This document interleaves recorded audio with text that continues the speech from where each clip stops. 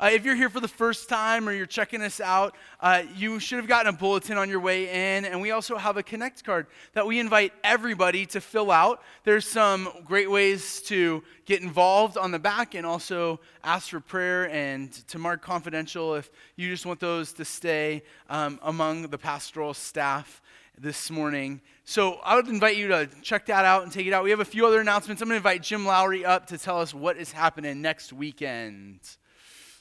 Everybody, we can give him a round of applause or something like that. I don't know. I feel like we honor all that you do, yes. Jim. Good morning, See Me Covenant. How are you?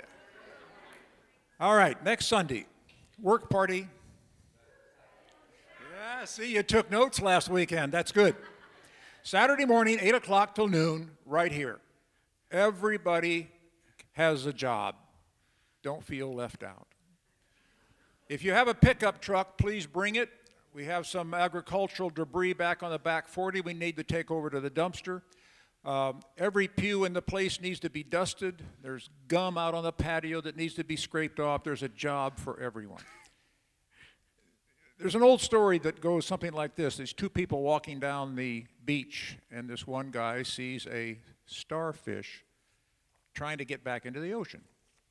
So he goes over and he picks it up and he walks into the surf and he puts it into the ocean. His buddy says, that's not going to make a bit of difference in the big picture. The guy says, well, it'll make a big difference to that starfish. And that's what I want. 15 minutes or 4 hours, if you can come, please do. The bottom line is that this campus will look a lot better, and it'll be God's house, clean and ready to go. Thanks very much. So we also have a few other things happening. We have set a date and started reserved some spots for a church campout, which is going to be amazing on June 5th to 7th. It is for everybody. We've had an incredible experience the last couple years with the generations all across the board in tents or in trailers or in the really, really nice Class A slide-out RV with TV and internet connection. So if that's you and you just want to come hang out with us, we would love for you to come to engage and be together in community with one another and to join us during that. We also have the dates for Kids Camp. It's going to be June 22nd to 26th. Would love for you to consider what it looks like potentially to participate, to volunteer. We really need more adults to sign up to help for that. And then finally, you may have noticed there's an extra thing inside your bulletin this morning, and it says small group interest form, and you're like, small groups, those are awful. I don't like talking to people. I'm never going to sign up for one of those. And then you'd be just like me. You'd be like, oh, yeah, I don't like talking to people. That's why I stand on stage and do it, so I don't have to interact with anybody. It's great. But what we're actually inviting you to is not to, commit to a year or 3 years or a lifetime relationship with people. We want to invite, for our next sermon series, everybody to be a part of a group that's maybe up to 10 people, but it's going to be not your friends. It's going to be people that you haven't interacted with, that you haven't talked to before. And the whole idea is that we just want to have discussion that's led through questions about the sermon text that's going to be happening that week. There's not really an expectation that you're going to share all of your deep, dark secrets with strangers. That's not what this is. We want to really invite you to take what we're talking about in the sermon in the series of Colossians that's coming up and spend some time together with people and to engage with people outside of your normal group. So if you would fill that out, there will be a table outside for you to drop that off at this morning and just say, yeah, I'm interested. I want to get connected. I want to do something a little bit different and maybe reach out in my faith in a different kind of way. So would you please consider being involved in a small group coming up for 10 weeks. What is it? It's not even 10 weeks. It's just through May, like March, April, May. You can totally do that. 2 months of hanging out with some different people. So as Kurt mentioned, I get the chance to bring you the word this morning, which means we're starting this series on. We've been in this series on Haggai, and if you imagine what it would be to be a new lead pastor and go, I'm going to pick an obscure, weird book, and then I'm going to break it down into the 4 natural parts, and then I'm going to give the weirdest passage to the youth pastor. That's exactly what happened. So. I think it was unintentional, but here we are. I get to preach about the weird thing of the desecration of bodies today, and it's going to be so fun for us this morning. But would you join me, and maybe God can redeem all that I have to say and give you something meaningful this morning. Heavenly Father, God, would you be with us as we get to engage in knowing who you are? God, would you shape our hearts? Would you allow us to hear from your word this morning? Lord, would you transform us? Would you allow us to make sure that we are prepared for the message that you have for us? God, would you prepare our hearts, but God, would you also open our ears so that we can hear and receive your word this morning? In your name, amen. So we are in this series on Haggai. We have this incredible book called the Bible and if you don't know where Haggai is, it's really great. I'm going to invite you, if you don't have your Bible with you, you can pull out your phone, you can reach down in front of you. We're going to actually read the passage together, and then we're going to kind of come back, but it's not going to be on the screen at first. So I'm going to invite you to actually grab a Bible, physically grab one, and I'm going to show you how to get there. So if you open the Bible to the middle, you're going to get to like Psalms or Proverbs, and then there's like some really great, meaningful things right there in the middle of the Bible. And then you go Ecclesiastes, where everything is meaningless, and then Song of Songs, where it's all lovely and wonderful. And then you get to what we call the prophets. And there's like the big ones, the ones that are long, that you can't miss, like Isaiah, Jeremiah, Lamentations, Ezekiel, Daniel, Hosea. And then you go and then you keep going, you go, oh man, these are getting really short. Joel, Amos, Obadiah, Jonah, Micah, Nahum, Habakkuk, Zephaniah, Haggai. And if you kind of work your way and you end up in Matthew, you're going to realize, wow, that was way too far. So you're going to kind of keep flipping around, and you might find 2 Z books, Zephaniah, Zechariah, and then you're going to find Haggai. It's all of one page. Ooh. It's like a hide-and-go-seek, search and find when you try to find Haggai in the Bible. And we're in chapter 2, so it's the back side of that one page, and verse 10. So in this Bible, it says, blessings for a defiled people. Oh, so good. It's going to be so good this morning, guys. I'm just excited about this with you. Lord, please help me. So read along with me. It says, on the 24th day of the 9th month in the 2nd year of Darius, the word of the Lord came to the prophet Haggai. This is what the Lord Almighty said. Ask the priests what the law says. If a person carries consecrated meat in the fold of his garment, and that fold touches some bread or stew, and that fold or some wine or oil or other food, does it become consecrated? The priest answered, no. Then Haggai said, if a person defiled by contact with a dead body touches one of these things, does it become defiled? Yes, the priest replied, it becomes defiled. Then Haggai said, so it is with this people and this nation in my sight, declares the Lord. Whatever they do and whatever they offer there is defiled. Now give careful thought to this.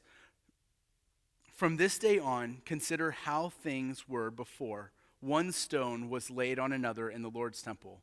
When anyone came to a heap of 20 measures, there were only 10. When anyone went to a wine vat to draw 50 measures, there were only 20. I struck all the work of your hands with blight, mildew, and hail, yet you did not turn to me, declares the Lord. From this day on, from the 24th day of the 9th month, give careful thought to the day when the foundation of the Lord's temple was laid. Give careful thought. Is there yet any seed left in the barn? Until now, the vine and the fig tree, the pomegranate and the olive tree have not borne fruit. From this day on, I will bless you. The word of the Lord. Oh. So this story in Haggai, this whole thing, right? Like we saw in the intervening in the leading passages that led into this that the people of God came, they returned to Israel, and they did not build the temple the way they were supposed to. And so Haggai goes and says, hey, you're supposed to be building the temple. You're supposed to be doing this. And they went, oh, you're right. We've been building our massive mansions. We've totally forgotten the temple of the Lord. We've not found that important. And I in my life have built a few things, like Legos. They're one of these things that I got as gifts when I was a kid, when I was maybe 10 and 11, and I started to do Legos. And I started to build. And there was one year I got this Lego set.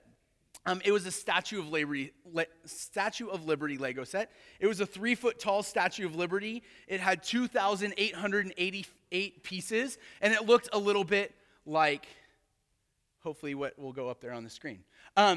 It was just this massively beautiful and amazing Lego set that you go, oh, so good. And if you look at that Lego set, you'll notice something about it. It is all the same color. It is boring. It is awful. It is terrible to build. It was so not fun. As a kid, I remember absolutely disliking building that Lego set because building it was just this tedious work of doing something that I entirely did not enjoy. Like, I got halfway through it and I quit. I left it like partway there. And I was like, I'm done. I think the Israelites kind of saw the temple that way, right? They saw the temple that way. They saw it and they went, man, that is a lot of work. You remember how hard it was to build everything else in like we're working on our houses and they're not even close to what the temple is supposed to be. They're not even close to as big and as grand and whatever else. And like we have to live up to Solomon's temple. Like let's just worry about our own things, right? And so they've actually become people who have not been paying attention to what God is. They've reflected on this. They look back at it and they decided there were other things that they would rather take care of more. Right? They would rather take care of more because just like me building this Statue of Liberty, I got there. I went like, I don't really care. Like it's a Statue of Liberty. I know what that looks like. I've seen pictures. It's fine. Like it's fine, right? But when I got to work on things, I thought it was going to be awesome, but I realized I just didn't care about it. And now that the people have heard from God, they've been told, hey, go build, go make this thing again, go invest some time and energy and effort, we get to experience maybe how God redeems their brokenness and looking at it and going, I just didn't care that much. So we're going to go back to our passage. It started with, on the 24th day of the 9th month in the 2nd year of Darius, the word of the Lord came to the prophet Haggai. Now, the passage right before this was about cool. The passage right before this was about 90 days in advance. So God came to Haggai. He said, hey, they need to start building the temple, and it's been 90 days. It's been 90 days. So it's been 90 days, and we're going to figure out what God is doing and what he's going to work out in the lives of his people. So then it says, this is what the Lord Almighty says. Ask the priests what the law says. If someone carries consecrated meat in the fold of their garment, or fold touches some bread, or stew some wine, olive oil, other food, does it become consecrated? And the priests answer no. This is not a trick question. Haggai's not going, do you know the law? No, he's going, no, duh, right? Like, we know that does not actually work itself out to really good things. This is not what he is trying to say. This is not the point Haggai is trying to make. So then it says, then if a person is defiled by contact with a dead body, touches one of these things, does it become defiled? And the priests replied, yes. And here's my fun nerdy aside. So if you hate nerdy Bible stuff, then you can just stop listening for a second and we'll get back to the fun stuff in a minute. But the actual Hebrew doesn't say anything about dead bodies. It actually doesn't. It says nothing about dead bodies. There's this weird reference in the middle of the Hebrew that says, it says, tamei nefesh, which basically means defiled person. So if you could actually read this, if a person is defiled and they touch something. So then why does it include this? And what most of the scholars actually say is they think it's a reference back to Leviticus, to the law, to the rules of the law that actually use tamei nefesh and then touch a dead body. Like it's that actual, it's just an abbreviation of what they're doing. But it says dead body here, and really doesn't change the meaning of the passage. If they touch something defiled, if they're defiled and they touch something, it stays defiled. It stays defiled. And Peter Williams actually says this. He's a commentator on this passage, and he says, to defile is easy. God is saying in this passage that during the 16-year period when the temple was neglected, the people may have thought themselves holy because they were back in the Holy Land and the holy city. But in fact, they were defiled because of their disobedience. The result was that everything they did was polluted. The harvests were poor. The economic and commercial life had declined. And God was reminding them of this, right? So then Haggai said, so it is with my people, this nation in my sight, declares the Lord. Whatever they do, whatever they offer there is defiled. Now give careful thought to this from this day on. Now consider how things were before one stone was laid on another in the Lord's temple. When anyone came to a heap of 20 measures, there were only 10. When anyone went to the wine vat to draw 50 measures, there were only 20. I struck all the work of your hands with blight, mildew, and hail, yet you did not return to me, declares the Lord. See, God, we look at this and we go, oh, that's such the Old Testament God, right? He's such an evil God, right? He would crush them like they needed to be crushed, but he crushed them. He destroyed them like he did the things that you would expect the Old Testament God to do, right? He struck them down with blight and mildew and hail, and he made sure that the work of their hands wasn't good. And he did it because they returned and didn't do what they were invited to do. They didn't turn to God. They didn't go and build the temple. That's the whole reason they returned, was to build the temple. And yet they forget to do it. They decide that it looks too hard, and they worry about their own things and in their own life. And yet then we continue and we go, verse 18, from this day on, from the 24th day in the 9th month, give careful thought to the day when the foundation of the Lord's temple was laid. And this is not actually a statement of there's nothing left. He's saying, is there yet any seed left in the barn? Now, when we look at when this 90 days later is, it's in the middle of December. So they've actually planted all of these seeds. They're in the ground and they haven't grown yet. There's been nothing happening to them, and there's no fruit to bear yet. But he's saying, until now, the vine and the fig tree, the pomegranate, the olive tree have not borne fruit because it's December. But from this day on, because you started the work on my temple, because you laid the foundation that I asked you to lay, from this day on, I will bless you. From this day on, I will bless you. And God is actually, we draw this distinction, right? That God is a different God in the Old Testament and New Testament sometimes. We draw this distinction. Now, I want you to know, all that they did is finally turn back to Jesus. And that's what we're invited to do, right? When we're invited to turn back to Jesus, he invites us into his family. When God is the God of the universe and he invites them to come back to know him, he promises that from this day on, he will bless them, that he will love them, that he will care for them. And this is not actually a distinction. There is no difference between the God of the Old Testament and the God in the New Testament. We have one God who is forever faithful, who is forever doing everything he can to restore his people to himself, and who forever is the God of the covenant, the God of the promise, the God who keeps his end of the bargain when we don't keep our end of the bargain. God says, God invites us into this covenant relationship with him in which he says, follow me and I will bless you and I will care for you. And the people of God don't follow him. And then we go, oh, it's all God's fault.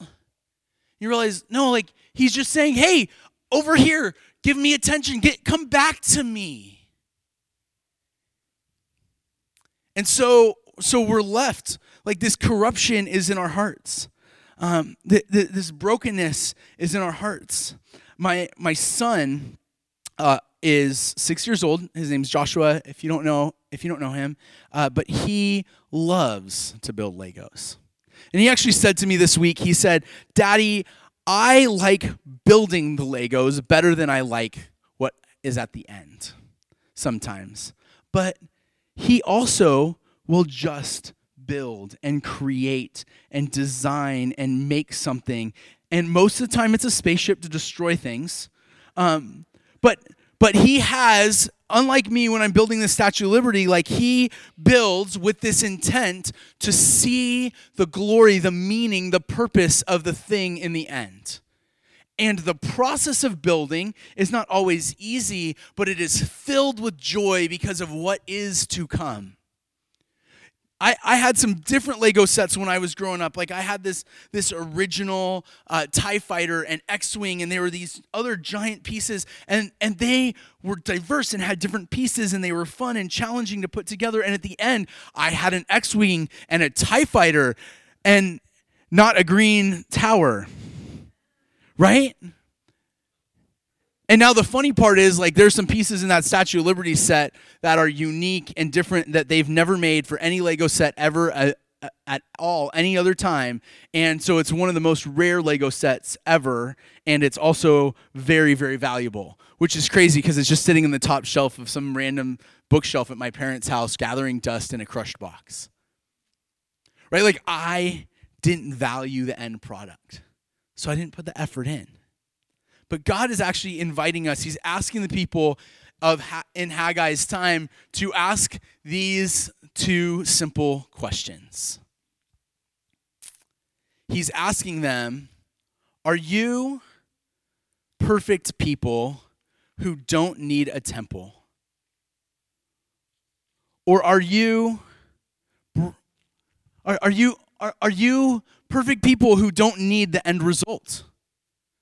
Like, do you not need the redemption and restoration that I give you in your life? Look at you. The world is falling apart around you. Look at us. The world is falling apart around us. Do we not need the redemption of a good God? Are you perfect people who don't need a temple? He's asking them that. He's like, are you doing that? Is this what you need? Is this what you have in mind? Or are you broken people who need a place to go to offer God all that you are?